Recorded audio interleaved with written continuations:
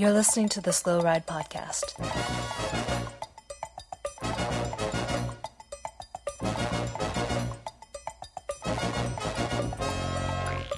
Bikes, advice, and rumors straight from the source. TheSlowRidePodcast.com and on Twitter at TheSlowRidePod.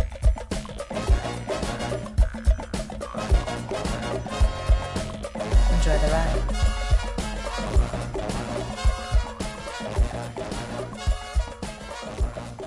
Hello and welcome to the 146th episode of the Slow Ride Podcast. This is Tim in Orlando. Matt, Minneapolis.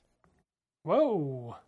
This is Spencer in Boston, Massachusetts, where I'm just going to pump the brakes a little bit and slow this down. Fast twits. I'm like sprinting. Little guy, Boom, boom, I boom. think you're trying to slow this down as one of our friends said, IGS Fest said, my favorite part of this week's show was the new segment, Little Guy's Chris Horner. Yeah, Oh, wait, sorry. Chris. Quiz Corner. So good. I should have a Chris Horner. Now, little I guy, can't even say it. Chris there's- Horner Corner. That is tough. You guys. All right, everyone at home, pause the podcast. Say Chris Horner Corner 10 times fast. I bet you can't do it. Okay, you're back. And- Did you do it? No? Okay. They didn't do it, but little guy, I have to admit that I'm a little disappointed by the amount of emails and tweets Feedback. Why are that you you, disappointed by that? that you are purely responsible for. Yeah, For- the Little Guy's Quiz Corner may be our most volatile subject we've ever covered. By far. Why was it volatile? Because you asked Yeah. if there's any short Dutch cyclists. No, I didn't. I mean, I said I know the Vandahar exists. I did see a few people being like A few Vandahar, people. like Let me just slap, like A few internet people? slapping me on the back of the Spencer, head. okay. Spencer, let me- I let didn't me- have time to count it. Spencer, I dug how into the numbers. I dug into the numbers here. We had 420 tweets about Vandahar and short cyclists, and we had Whoa, we had 420? on Facebook we had 69 messages. Nice. Well, okay, look. Here's in my defense. One, obviously Vandahar people. Come on, get creative. Start digging. So Do my work for me. Oh, don't worry. And two, people did do your statistically, work. they are the tallest men in the world, like outside of cycling. So All right. they must be the tallest cyclists. that's decent. What I would have gone with in your shoes as a defense little guy would have been, well, I did say, are there any Dutch cyclists under 5'7"? Because Vandahar slots in right at 5'7", and that is technically an out for you. I think they're being generous. I think that's with a really high stack height or something. Because I have stood next to Vandahar, and I've shaken his hand. I'm 5'8" on an uphill above the person measuring me. I am way taller than that dude. I ran into him, like literally ran into him at the club. You guys know how it is, Yeah. right? I mean, you know how it is. You were there.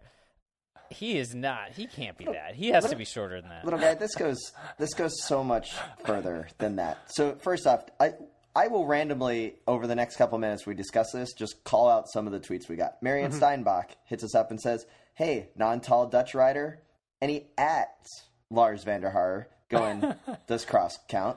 And then Ed Merritt goes, how can you overlook the Colombians? They're definitely the shortest. And Gaviria is like 5'11", and he towers over the rest of the Colombians. I agree. I'm not overlooking any other nation. I'm just looking at the Dutch people. Oh, wait, it continues. Charlie Andrews hits us up and says, hey, I crunched the numbers. By average height, Sweden is the tallest, and Really? Colombia is the shortest. But that's tough because like Little guy, the he did Dutch math. is a large sample. The Dutch is a large sample, right? And how many Swiss pro cyclists are there? You know, there aren't that many. The Dutch have to be like what, the fourth or fifth number of people in the Pro Tour or something, probably. I don't know. Somebody else crunch the numbers on that shit and send your messages to Tim Hayes at hotmail.com. At hotmail.com. That's Nice. MALE .com.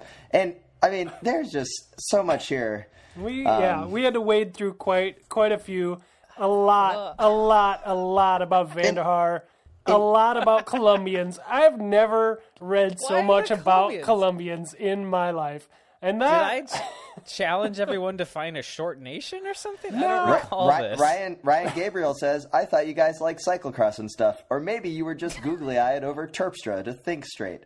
Now, Ryan, in my defense, in Coach Tim's defense, I was like 3 sheets to the wind last week. So really, if anyone's to blame here, it's Spencer for being the level-headed one of us. Yeah. Little guy, obviously, he can claim that he wrote the quiz knowing that this was an answer. Another out that I think little guy could have taken advantage of, but he has not, is he could have said, well, I was talking about road cyclists. And Van der Haar, although his career path lies on the road, not really technically a road rider right now. I mean, in a sense, I was, because I looked at pro cycling stats, and they sort of pretend cyclocross doesn't exist. Right. And I was looking at the top 10 ranked riders on the road. I mean, they could have a mountain bike champion who's 12 feet tall. Gert Van Thiessen, or whatever the dude who won the polka dot in like 89 and stuff, did a bunch of drugs, did a bunch of EPO, had a killer ponytail, rivaled Fignon's. He became a mountain biker. He's tall. Okay, all right. Also had like 15 heart attacks. I think the best comment we got was from a longtime listener, Ruby Roubaix, who said that was almost Cosmo Catalano level post race analysis from little guy Matt. And then he said, was that a compliment? P.S. The shortest Dutch rider, Walter Whippet at 5'5". Yeah, I saw that. Although I disagree, he's American. Some controversy there. I think the Dan Martin principle supersedes wherever he was born. The Dan Martin principle of that he was on Cannondale, draft pack or whatever, so he's American. So the plot thickens though, because Kelly Reed tweets us and says, Walter Whippet isn't 5'5" unless I shrunk, because I'm 5'7" and he is taller than I am. And Walter Whippet favorited that tweet. Nice. Oh, okay, nice. so he's actually taller. See, I mean, you can't trust the statistics, people. You dodged He's a bullet. got a first-hand experience. I saw Lars Van der Haar in person. I can tell you he's shorter than 5'5". I don't know. I feel like Lars Van der Haar's 5'3". My mom's 5'3", and I think Van der Haar's 5'3". How is your mom at cyclocross, though? She's not that good. Okay. I'm sorry, Mom. Well, little guy, I gotta congratulate you. The little guy's quiz corner, the second corner in your room that you're building so far on the Slow Ride podcast, was a smash hit. Biggest response we've gotten to anything so far. I mean, I like that that's the case, because it was not even a quiz as much as it was just a statement of a thing I thought of. Yeah. And a slight, almost a statement of fact. I'll go out on a limb and call it kind of a statement of fact. You can call it an alternative fact. That's fine. Alternative fact. And you guys seem to think that it was a totally bullshit segment because it wasn't a real quiz when it was happening. And then we get a lot of response from it. So that's really funny. I mean, so yeah, turns out you don't know nobody knows what's gonna. It's true. So there are a lot of plot twists in season 1 of Little Guy's Quiz Corner. We are, it is getting renewed. We're going to have a second season, so you should get to work on that, and we'll look for it in a future. What's crazy is even Canada's favorite cyclocross racer, Michael Van de Ham, put like 8 exclamation points to say Lars Van der Haar in his response to us. So, well, he's probably stood next to him in his defense. He knows exactly how tall Van der Haar is. He's probably been there on the start line. There's so much to go over on the Twitter, and all other types of good stuff coming through. You can always hit us up at the Slow Ride Pod, like Patty Tullen did at the Trickster. He goes, in the UK, chicken biscuits don't exist, so I've ridden around with a baked potato in my jersey pocket, though. Foil wrapped, of course. So that's a good way. That's a good way to go. There you go. And then good old boy John Hodgkins hits us up and says, hey, do you guys just try to mispronounce things? It's totally unreal. I mean, no. But we are going to follow the lead of longtime listener Derek Lewis, who hits us up with a nice screen grab from NBC Sports that just says cyclist in place of riders' names on their front page. So it says, like, It says, cyclist crashes out of the peloton. Cyclist wins stage 3 sprint of Paris-Nice. Nice. Yep. Go So, figure. there you go. I think this is the way we're going to do it. I mean, I think who's to say we're pronouncing anything wrong, really? I mean, what's to say the other podcasts out there aren't pronouncing it wrong? You know? Yeah, that's true. We could That be is- the only that is true. ones. Let's turn this around. I don't we think it's did- part of our shtick or anything like that. Is what I'm saying. Well, let's get into the good stuff, because Okay. talking about our shtick, Scott Lundy hits us up on the Twitter and he says, "Hey, is it worth noting that the entire Cannondale team finished in 16th place at the Torino team time trial?" And this that is is just worth noting. 2 weeks I think after a that's little worth guy, noting. put Cannondale under the bus on full blast. So Team Cannondale, 16th place at the Torino team time trial. But I think the bigger news of the team time trial may have been the collapse of the entire Sky Squad. Now, you could be saying the collapse of the front wheel, but it also coincides with The collapse of the Brailsford- squad. Yeah. the collapse of the squad. Did you guys see the wheel collapse that has taken the world by storm? Yeah. Yeah, well, and it's timely with the whole Brailsford thing and the British cycling. You kind of it's kind of foreshadowing that the wheels were coming off the Team Sky train, right? It's true. Who knew it would be so literal? I don't Literal. think Moscon or whatever knew it was going to be that literal. Did you So, see that right the before. Garrett Thomas tweet that there was actually 3 other wheel collapses that happened? Like it's all like they hit the same pothole or something. Like it happened to Doesn't 3 that other feel wheels. Like, that feels like conspiracy level. Somebody went over to the Team Sky bus and tried to pretend like they're looking at the bikes, and they tapped them all with a little diamond-tipped pen. And Just right put in the a exact crack. right spot. Yeah, somebody that knew, what the special way to hit him was. Yeah, some James Bond villain level debauchery happening. Yeah, I'm assuming someone from the Cannondale team, because they were like, man, we got to slow these guys down. Possible. Well, anyway, the collapse. I will say that Transition. everyone needs to slow down the Team Sky. But here's the one takeaway I had from the crash: that he didn't hurt himself at all. And I wonder if it's because he didn't even have time to brace for impact, and then Probably, therefore, yeah. because he went face and shoulder first. I'm surprised he wasn't more damaged. I guess if there wasn't a collarbone or something. It seemed that. I'm very happy that he didn't get hurt, obviously, but man, what a collapse of an entire team that is so well known. Well, he was well enough. Well, when he finished too, he was on the attack doing work the next day. So Yeah. Hats off to all the domestiques out there, Yeah.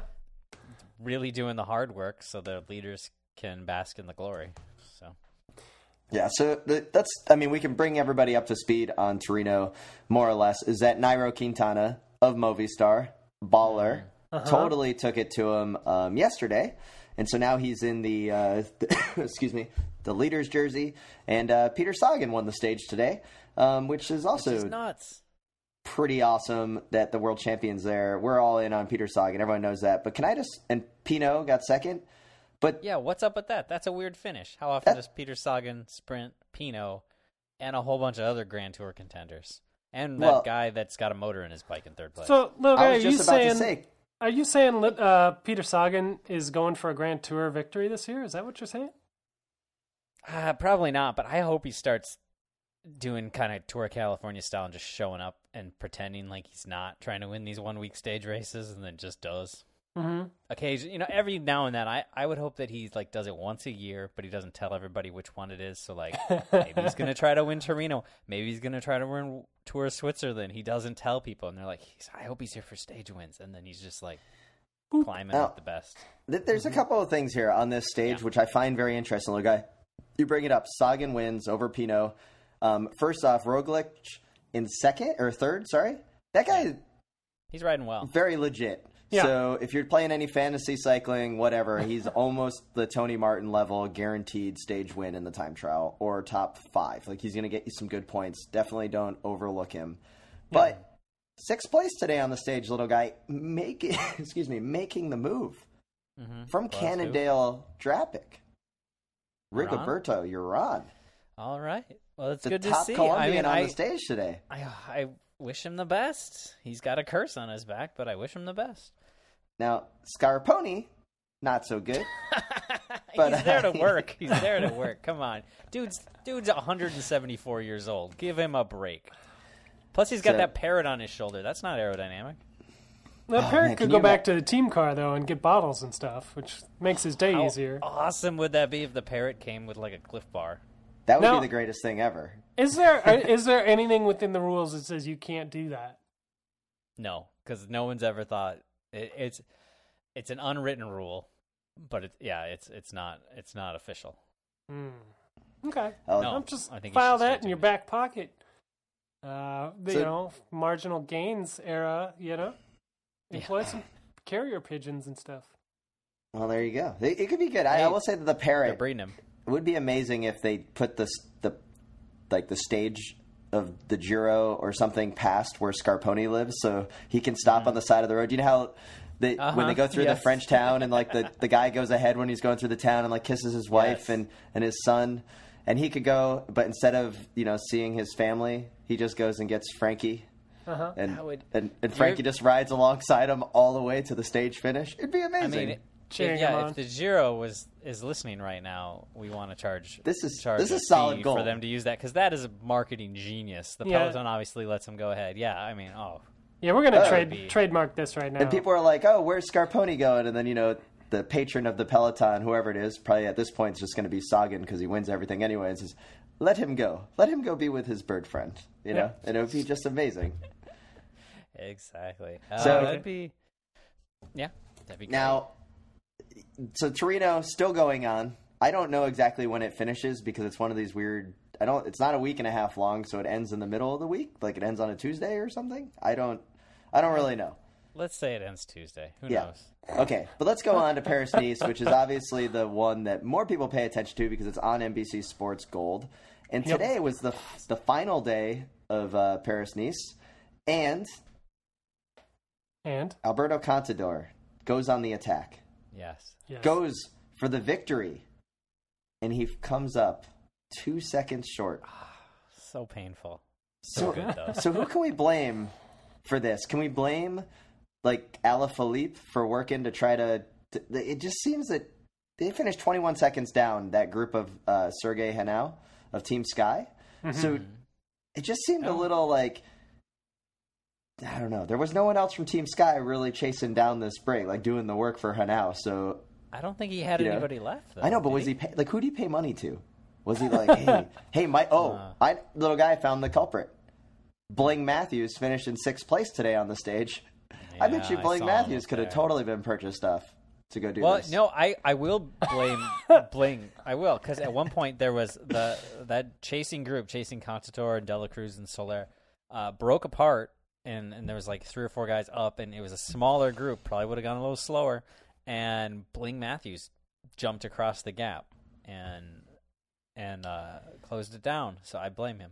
So I don't think we should blame anyone. I think it was just good racing, man. Yeah, just good racing. Yeah, I hear you. It's just come on, 2 seconds. That's awesome. Well, it was a really good finish. I just watched the last couple K on that app. So if you're a subscriber.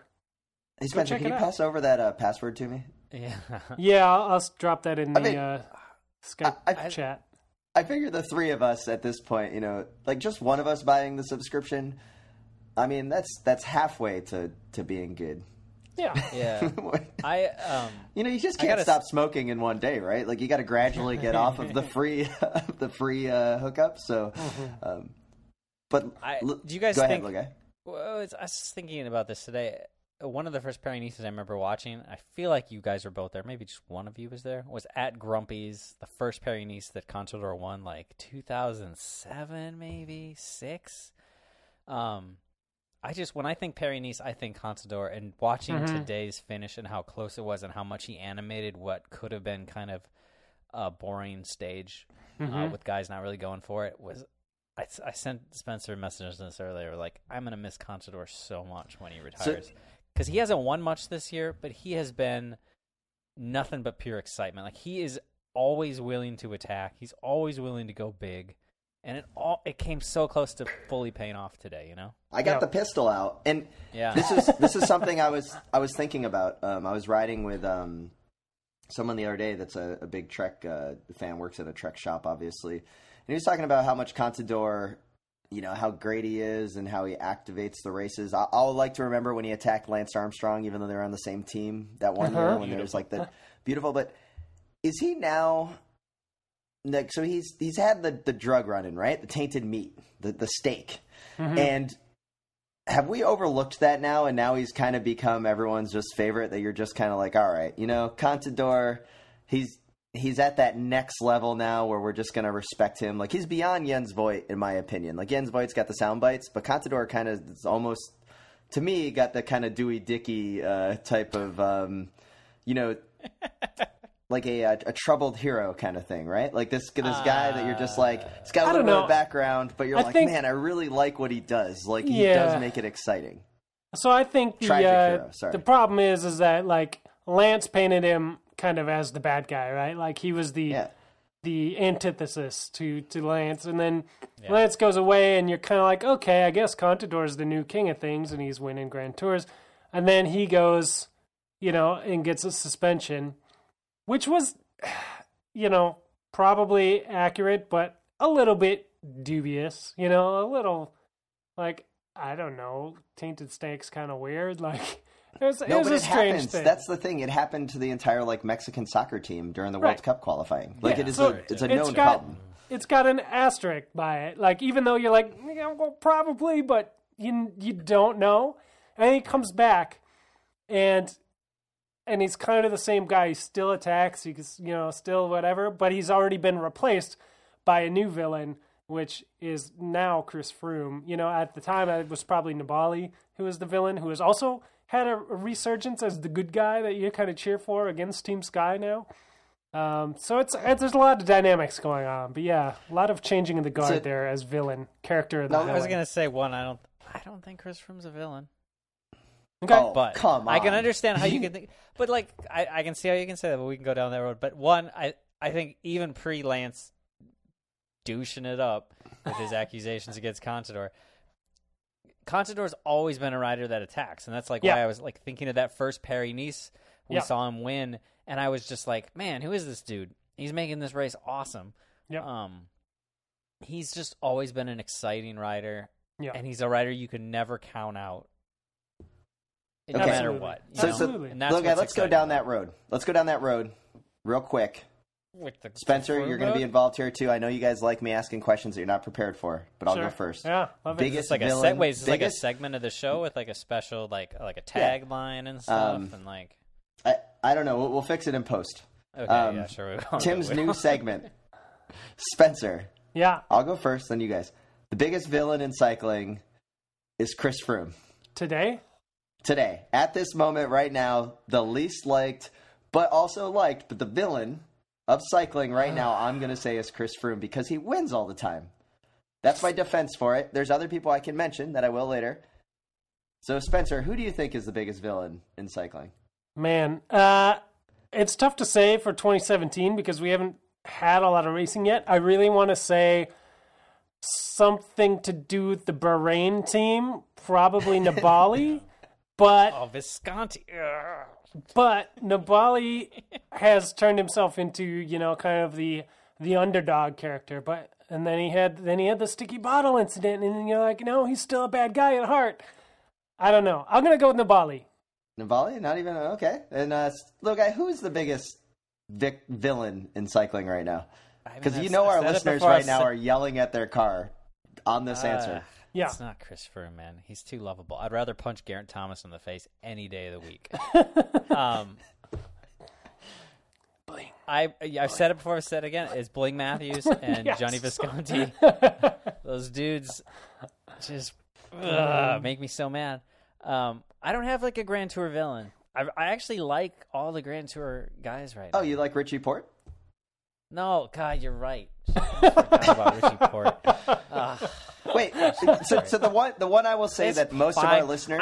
I have respect for him. He rode a good stage, and he screwed up in the crosswinds, but he rode... I'm trying to not hate him so much. So I guarantee most of our listeners, and please tweet us at the Slow Ride Pod, email us theslowridepodcast@gmail.com. Follow the new Wide Angle Podium on Instagram. You can leave us a comment there if you want. Tag us in a photo of who you think is the biggest villain. I bet you a lot of our listeners think that Valverde is the biggest villain in cycling. Yeah. I'm willing to bet, even though we're kind of fans because we appreciate his attacking guile. We're trying to bring him around. But I think there's still a lot of people that don't like that. Here's why I say it can't be Froome. I know he wins the Tour all the time, and I know he's on the evil team, but he seems like the nicest guy. He's always willing to like say the right thing, like the Brailsford stuff coming out. He doesn't jump on this bandwagon. He's like one of the guys who's like, no, I'm not going to say. He's not jumping to his defense like somebody that I just mentioned physical violence against. And he doesn't win the Volta.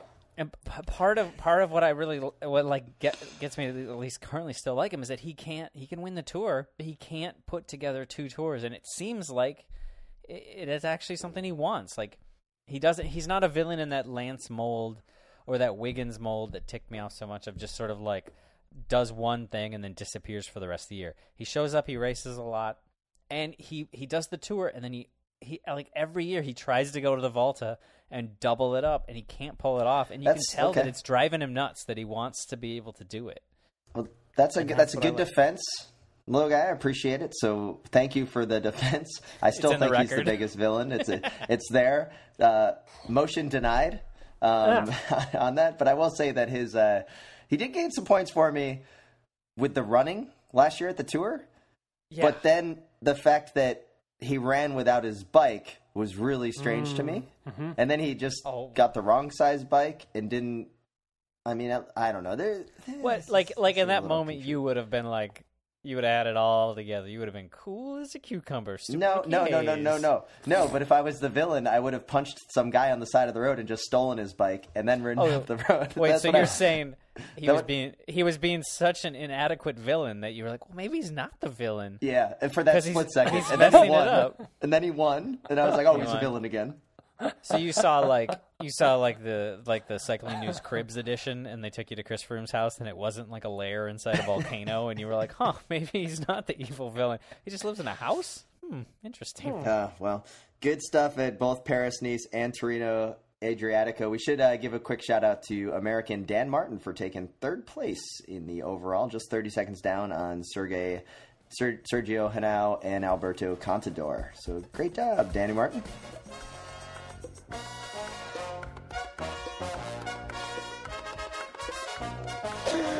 Oh, hey there, all you hosers. This is Manitoba Mike Vandenham from Canada, and you're listening to the Slow Ride Podcast, eh?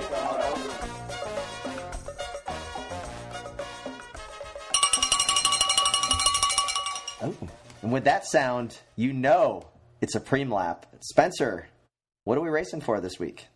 This week we've got a couple of great sponsors. That's right, I said a couple of great sponsors.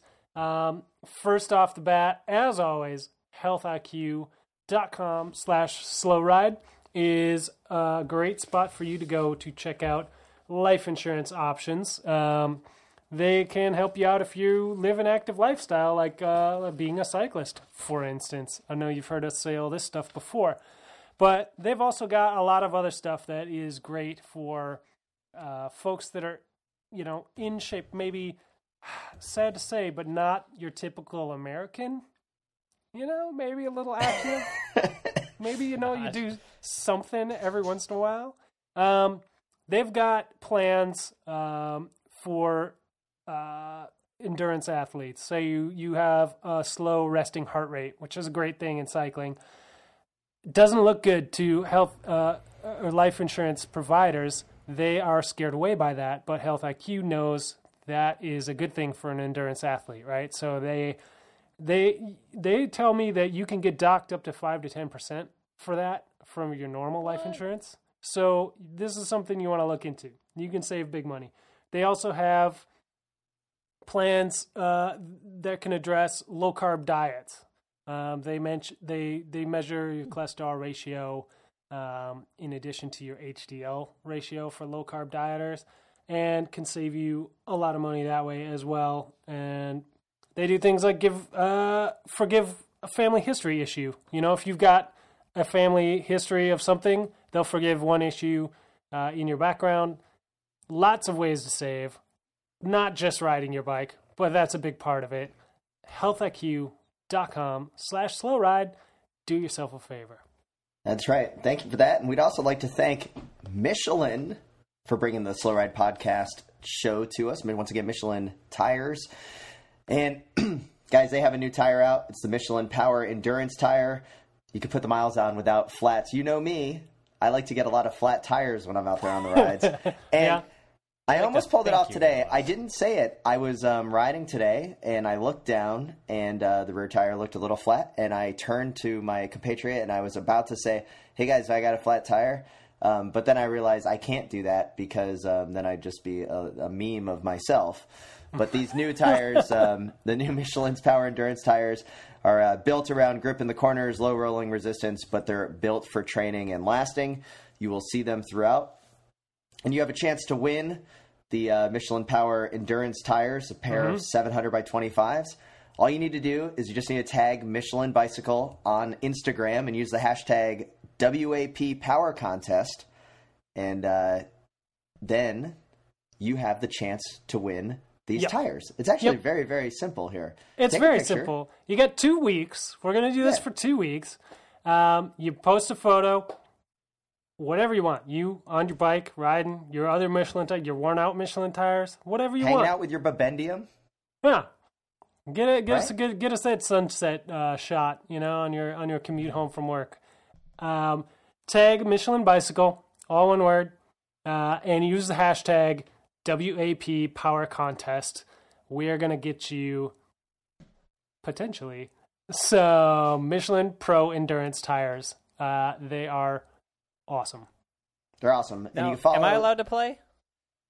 You? I think. Yes, I think little guy, you probably... need to get on Instagram. So that would just be amazing. So yes, little guy, post a photo on Instagram. You guys will notice that I am currently holding in my studio right now a Michelin Jet. Nice. I didn't even know we were doing this tonight, but I just keep a Michelin Jet near me at all times. That's good. Damn good tire. And these Michelin tires, you can follow them on Instagram at Michelin Bicycle, on Twitter at Michelin Bike USA. Thank them for supporting the podcast. But once again, go on Instagram, take a photo, just tag Michelin Bicycle, use the hashtag WAP Power Contest. You have a chance to win some tires that are going to last forever. Mike over at Red Kite Prayer even said that he rode them for over 500 miles without any type of flats, and he was able to continue to hang with the fast crowd. So this is very good stuff. Also from an actual reputable journalist at Red Kite Prayer, unlike us, who are just a bunch of blowhards that have a radio show or podcast, sorry, even worse, that you're choosing to listen to. But thanks to Michelin Bicycle Tires and their brand new Power Endurance tires for joining in and supporting the Slow Ride podcast and ultimately the Wide Angle Podium Network. Exactly. And speaking of supporting the Wide Angle Podium Network, that is something that many people do, and we are very, very appreciative of. You can come in and support us at a $5 a month level and get a bunch of bonus content.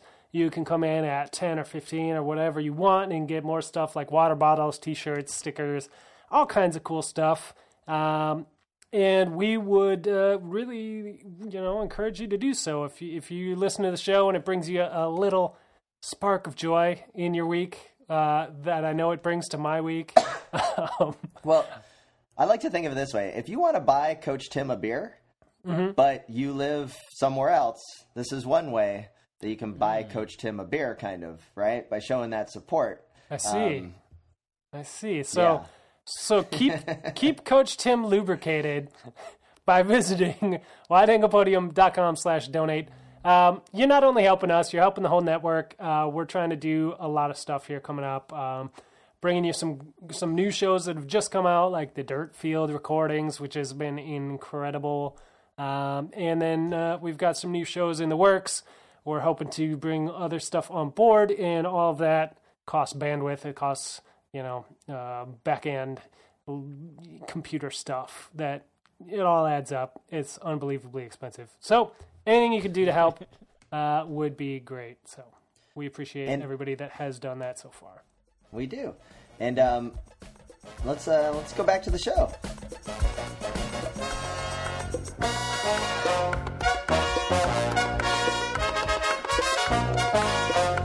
Hey, this is Mo Bruno Roy, and you're listening to the Slow Ride Podcast.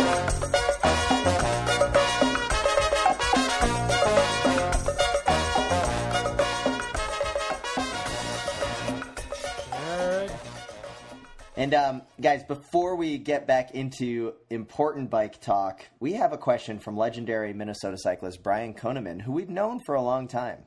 And he says, hey guys, if you're driving a VW Westie and you pass a VW Eurovan, do you wait for them to wave first? That's a good point.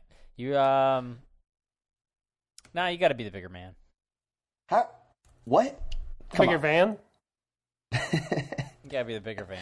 Now, Probably our little biggest. Now I know. What about if now is the Eurovan, is that the same as the Chrysler minivan that they just rebadged as the VW? No. The Eurovan, I will. It is no Vanagon, but it is so much better than that terrible Chrysler rebranding. So do you wave at the rebranded Chrysler VW minivan? I do not. I try to not gag. So I think the important question here is. When is Brian driving a van again? I don't think he does. I don't know what he's got. I don't know what he's driving these days. Huh. That's a pretty good question. I'm going to be on the lookout for him, but yeah, I think, little guy, you might be onto something. If you see another VW van of a vintage of a 2003 or older, then you should be waving. Yeah, I mean, yeah, you're right. Even the Eurovans at this point, while way more modern, are getting pretty old. So I try to wave. If I don't get a wave back, I do get upset. So it's just like riding. Michael Levesque hit us up on the old slowridepodcast@gmail.com with just a single picture from something we've kind of underplayed, is the underground garage racing that's going on in Washington, D.C. right now by our friends from Crosshairs Radio and the Crosshairs team. Michael Levesque just sent us a single picture, and it was of a jersey with a giant bag of gummy bears from Haribo in the back, and it just says Gummy Bears and Underground Racing. So thanks for sharing that. That Crystal City Sprints is quite the event. They seem to continue to crush it there in the D.C. area. So thanks for sharing that. We got an email from Jordan Cullen, and he says, hey, dudes, hope all is well. The podcast keeps getting better with each new episode. However, there's one topic that has yet to be addressed on the show, which leads to my question. Now, he's listened to a lot. Just one? For many years while riding, I had the burden of saying on your left when coming upon a walker, slower cyclist, oblivious dingbat, etc. I knew of a few people who... being fast and always passing people. The burden. Yeah. That is true. The burden of Jordan Cullen being fast, always passing people. I knew of a few people who ran bells on their bikes that they would ring to give these fellow road users a heads up rather than the unpleasant on your left. I always thought having a bell on your bike was a little dumb. However, after donning a bell on my own training bike, my view has been forever changed. No longer do I have to say on your left, or any other nonsense when overtaking someone. Now it's just a simple ding, and they'll move aside in which direction they see fit. The other benefit I found is that no one ever gets mad at someone who just gave them a polite ring, as opposed to the dirty looks you get when you yell on your left. I'd love to get your guys' opinions on whether having a bell on a road bike is a good move or a Fred special. I think this is a great comment, and I do appreciate Jordan emailing that in, first off, because this is a subject that needs to be addressed. Yeah. I think we've talked about this for commuting before, but we haven't really talked about it for like a race training bike situation. And I think it's a great idea. I am in full support of the bell, especially on a race bike. There's some nice low-profile bells you can get and just sort of put it in there near the handlebar, near the stem, and it doesn't look super out of place on your bike. I'm not saying go get one of those hamburger bells and put that on your full carbon Di2 bike. You will get extra points if you do get the hamburger bell. I'm just saying that, but if you want the real bell, what you need to do is you just got to go over to Crosshairs Cycling and you got to hit on the their shop. They have the Spur Cycle bells. That's a good one. You can buy from our Wide Angle Podium Network subscriber. Check out these bells. Great sound. I got one for Sarah for for her. And I'll just say this. I got it for Sarah. Didn't even get a discount from Bill. Why? Because I like to support his shop. Sarah loves that bell. Yeah. She dings it like crazy whenever we are coming up on people in downtown, like waving to other cyclists. It's just her way to wave. I'm all about it. I'm going to be getting a Spur cycle for myself, and I'm going to put it on the road bike. And I don't really care what people have to say about it. No, I think it's great.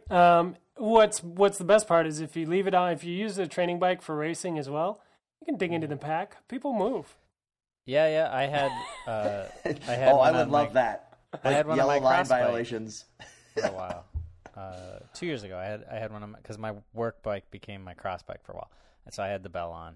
And it was good to have out at the Tuesday nights cross crits. When you're lapping people? Well, because it's a lot of people. It's like it's a short course, and it's 50 plus people on the course, so you end up with a lot of lap traffic, and the bell was great for that. So I'm all for it. Yeah, bells on race bikes, a big thumbs up over here, especially in the training bikes. I mean, I said it before. We all said it before. Nobody likes saying sport leader. Right. It's way nicer just to ring the bell. Right. Yeah.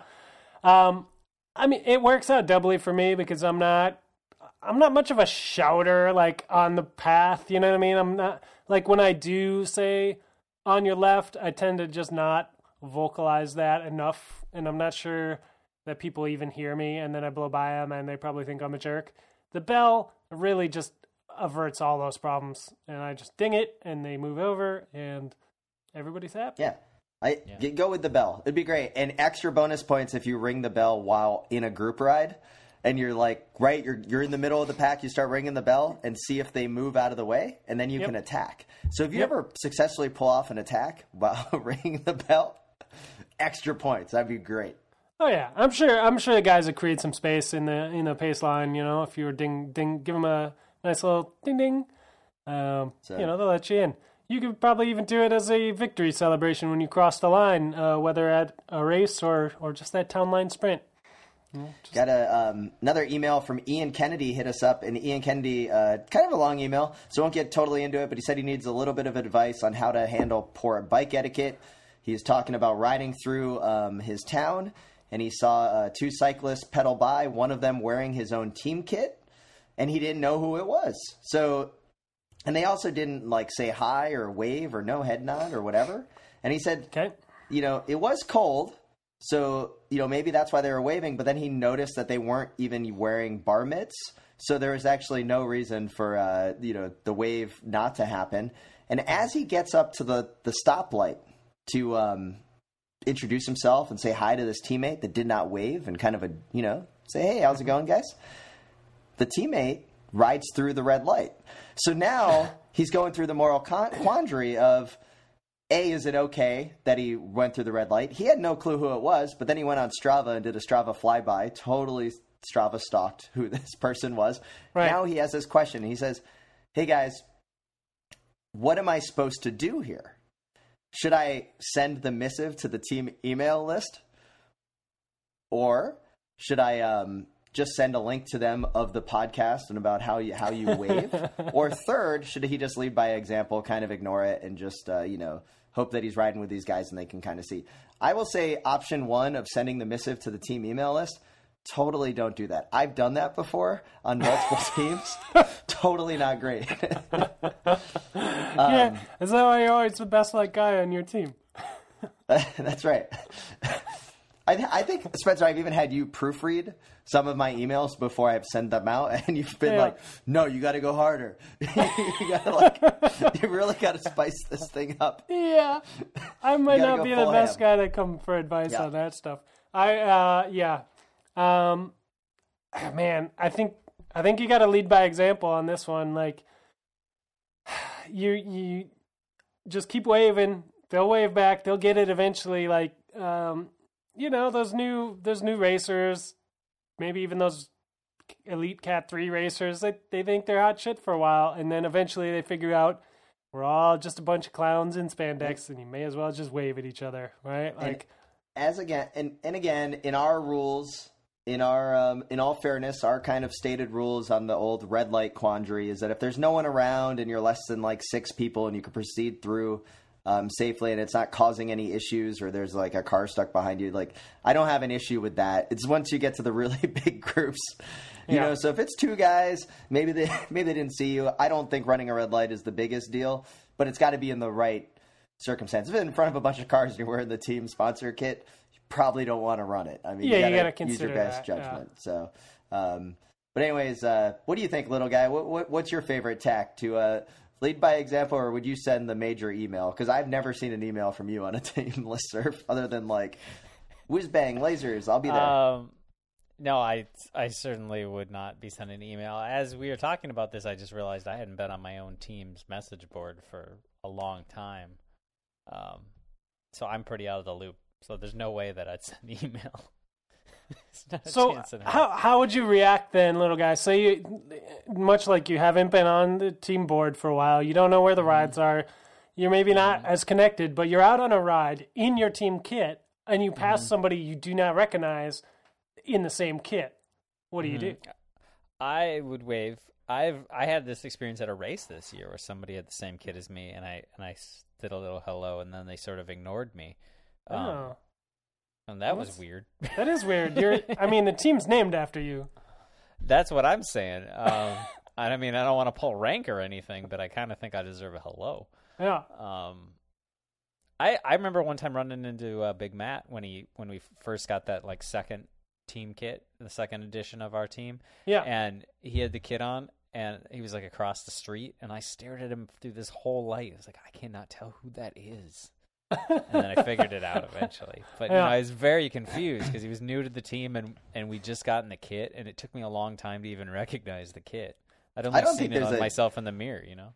I don't think there's a better day in any type of cycling than New Kit Day, right? Especially we just had one.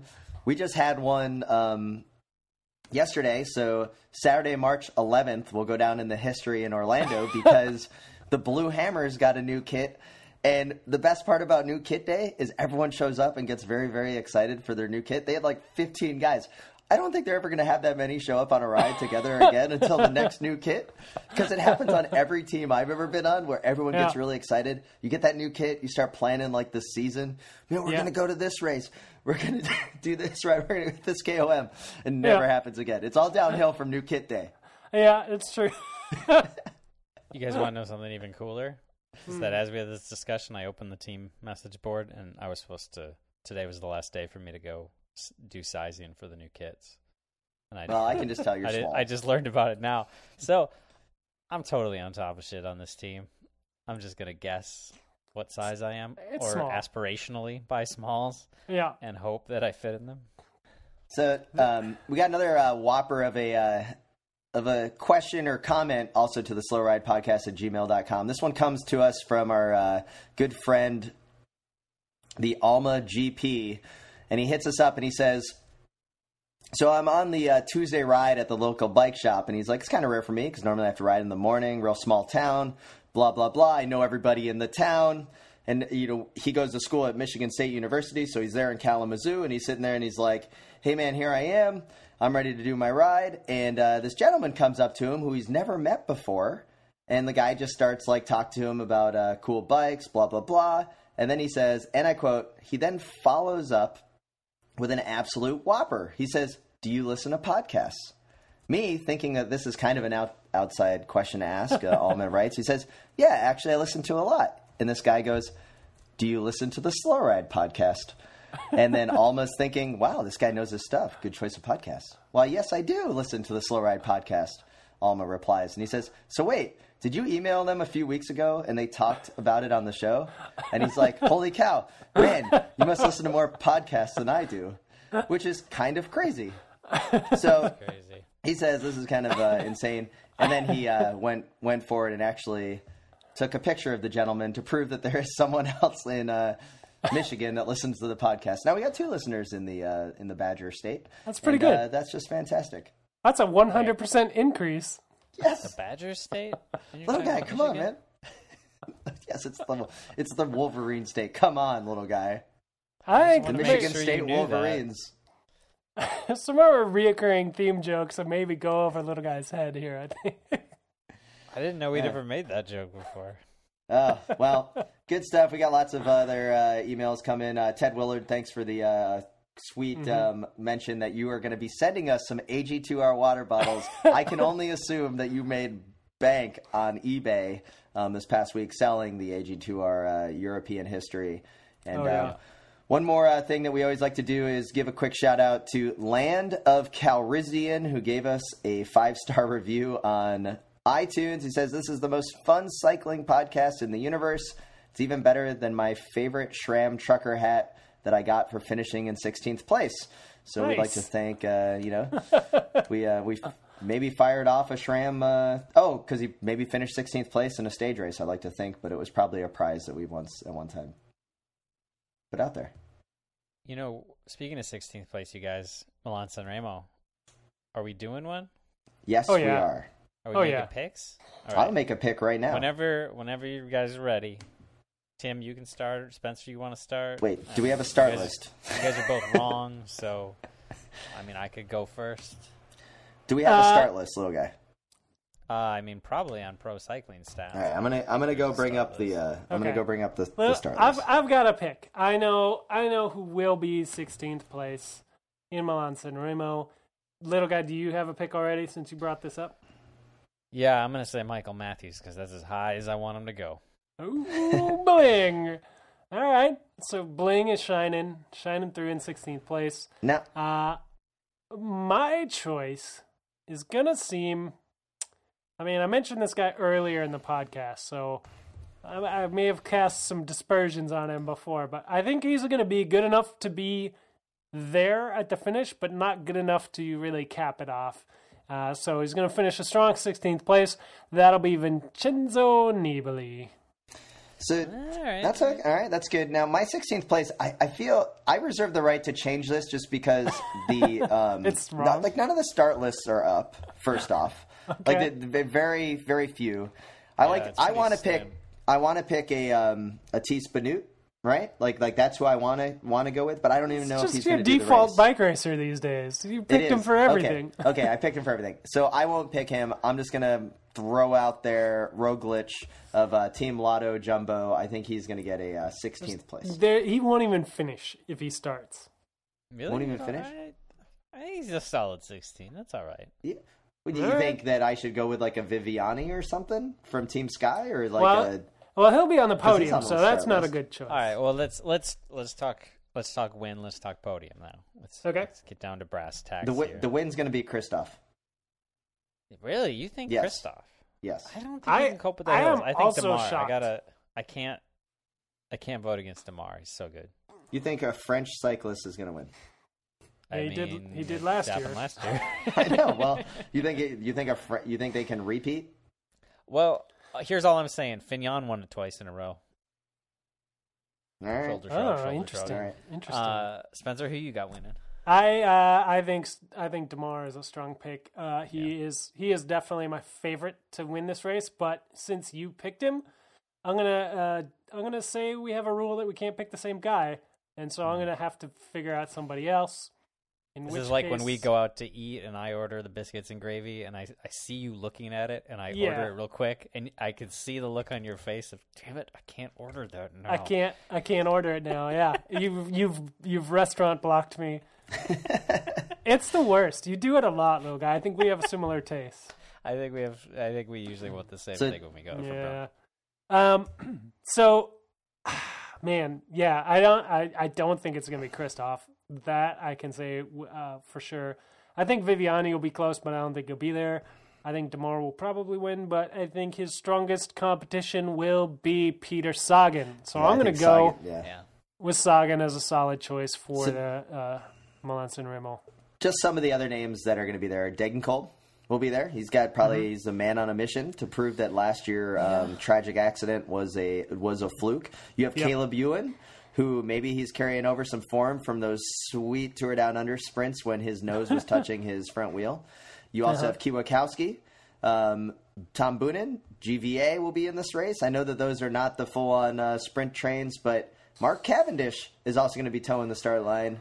Is this the Cavendish win? It could be pretty cool. Or Nasser Bouhanni could be the French hope over Demar. That would be pretty exciting to see. So we are going to do a 16th place contest for this Milan San Remo. It's one of the classics, one of the monuments. We always do a 16th place contest for our listeners, so you can hashtag 16th place and tweet at us with your pick for 16th place. You have to hashtag your tweet. Yeah, because it auto-populates the spreadsheet. It auto-populates the spreadsheet, and I'm not going to go searching through all the tweets for them, so make my life easy. What I can say is that Trek Racing had given us some stuff last year to give away, and I just found a couple items left over that we hadn't given away. We didn't give away everything yet. So I've got a Trek Racing team scarf. Oh, nice. It's really nice. It's like a European soccer-style scarf for Trek Racing. Very classy piece. I'm gonna give that away to whoever nails 16th place in the prediction. And if more than one person select the same guy, we will do a random draw of the people who are correct. That's a fantastic prize. So thanks to Trek Racing for providing the 16th place prize in 2015 for the 2017 Milan San Remo. Yep. Great stuff. So get it in. Hashtag 16th place. Milan San Remo is next Saturday, the greatest of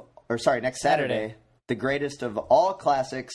And this also leads, gentlemen, our favorite website of past lore, rollerderby.com, would always put up two of my favorite propositions of the year. The first was, what team will be the first over the Poggio? Mm-hmm. Any guesses on who that's going to be this year, and what team is going to be the first to eclipse the climb? Oh, I know. Sky. Really? Okay. No. See, I always think the first team over the Poggio is the flash in the pan team that just needs that little bit of camera time. That is definitely not going to do anything exciting in the race after that. And so I'm going with Cannondale. Ooh, so I was going to go even deeper with like Nippo Vini Fantini. That could be a good one. Prince. The Little Prince. That could be a perfect Little Prince for the Cunego going over. I'm going to say it's Astana because it's going to be like Luis Leon Sanchez trying to go on the attack or something from the Poggio. So I am going to put down first over the Poggio will be Astana. And then that also leads into our other favorite proposition.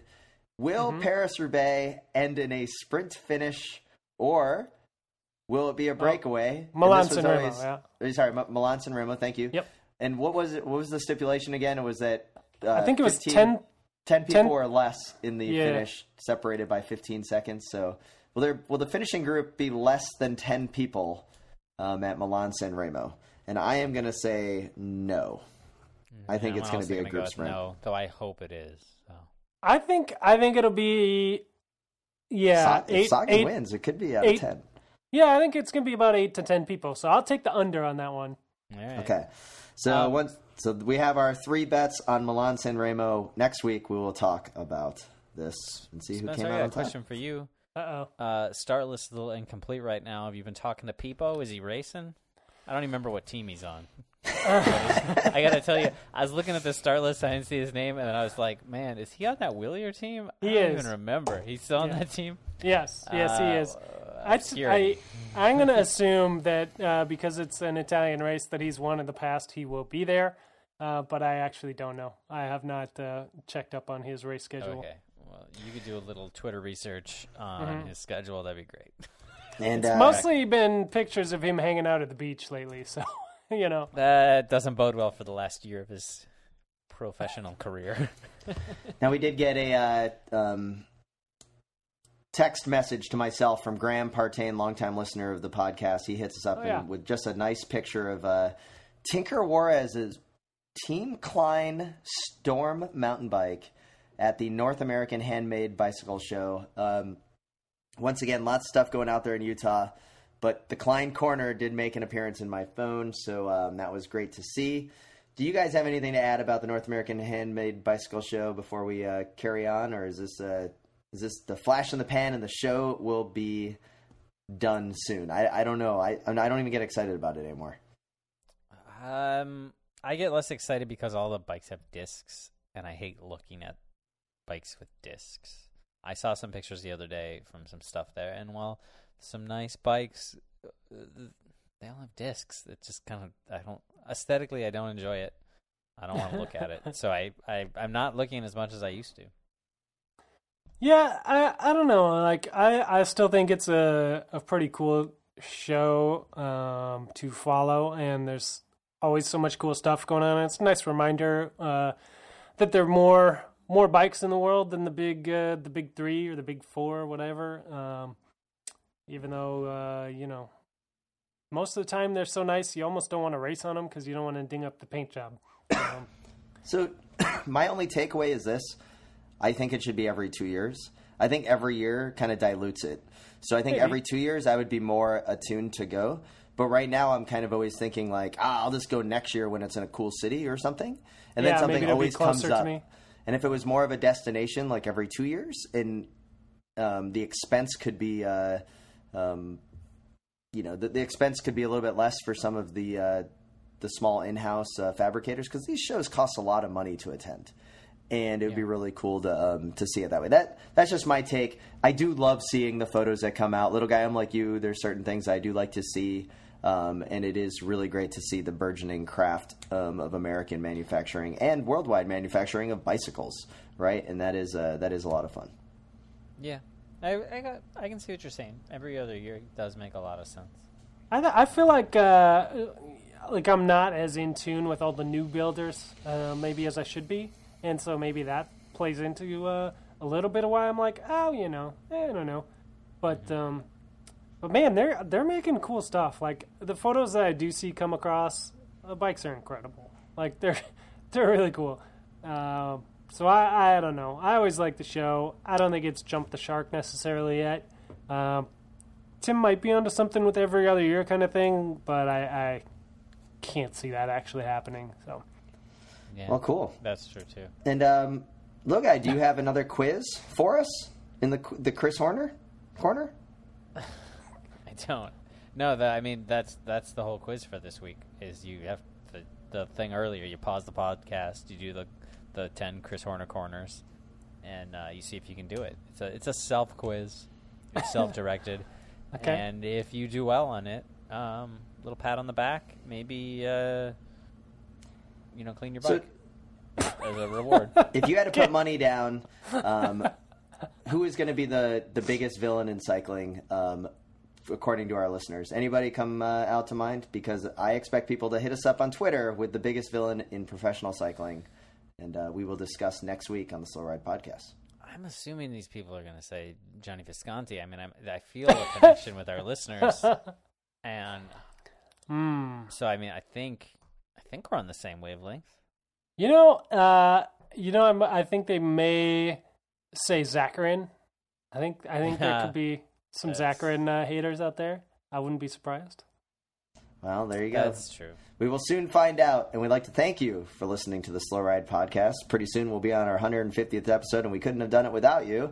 It's kind of amazing to think about. We'd like to thank Rhymesayers Entertainment and their artist BK1 for the intro and outro music that you hear every week on the podcast. I'd like to thank Michelin Bicycle Tires for their support with their all-new Power Endurance tires. And more or less, we'd also like to thank healthiq.com/slowride, where you can learn all about saving money on health insurance. Check out Wide Angle Podium Network. Become a member or subscriber to support podcasts such as Crosshairs Radio, Dirtfield Recordings. And, don't forget the Instagram contest by Michelin. Use the hashtag WAP. That stands for Wide Angle Podium. WAP in contest something. What was it? I don't even have it in front of me. WAP Power Contest. That's what it is. WAP Power Contest. So tag Michelin Bicycle on your Instagram. Use that hashtag, and you'll be in the running for a set of tires. Also, lets them know that you guys are listening and doing stuff for us. So we'd appreciate that. Man, nailed it. Crushed it. Nope. The last bit of business, as always. Oh, yeah. Make sure you wave at your fellow cyclists. Or, if you don't want to wave, ring that bell. Ring that bell. Yeah. Ding-a-ling. Give them a ding-a-ling. We're all out there. We're all doing the same thing. You know, we got to respect each other, man, because nobody else is going to respect us. Look at us. We're wearing spandex. That's right. Be that clown. And with that, we bid you adieu. The Slow Ride Podcast. Bikes, advice, and rumors straight from the source.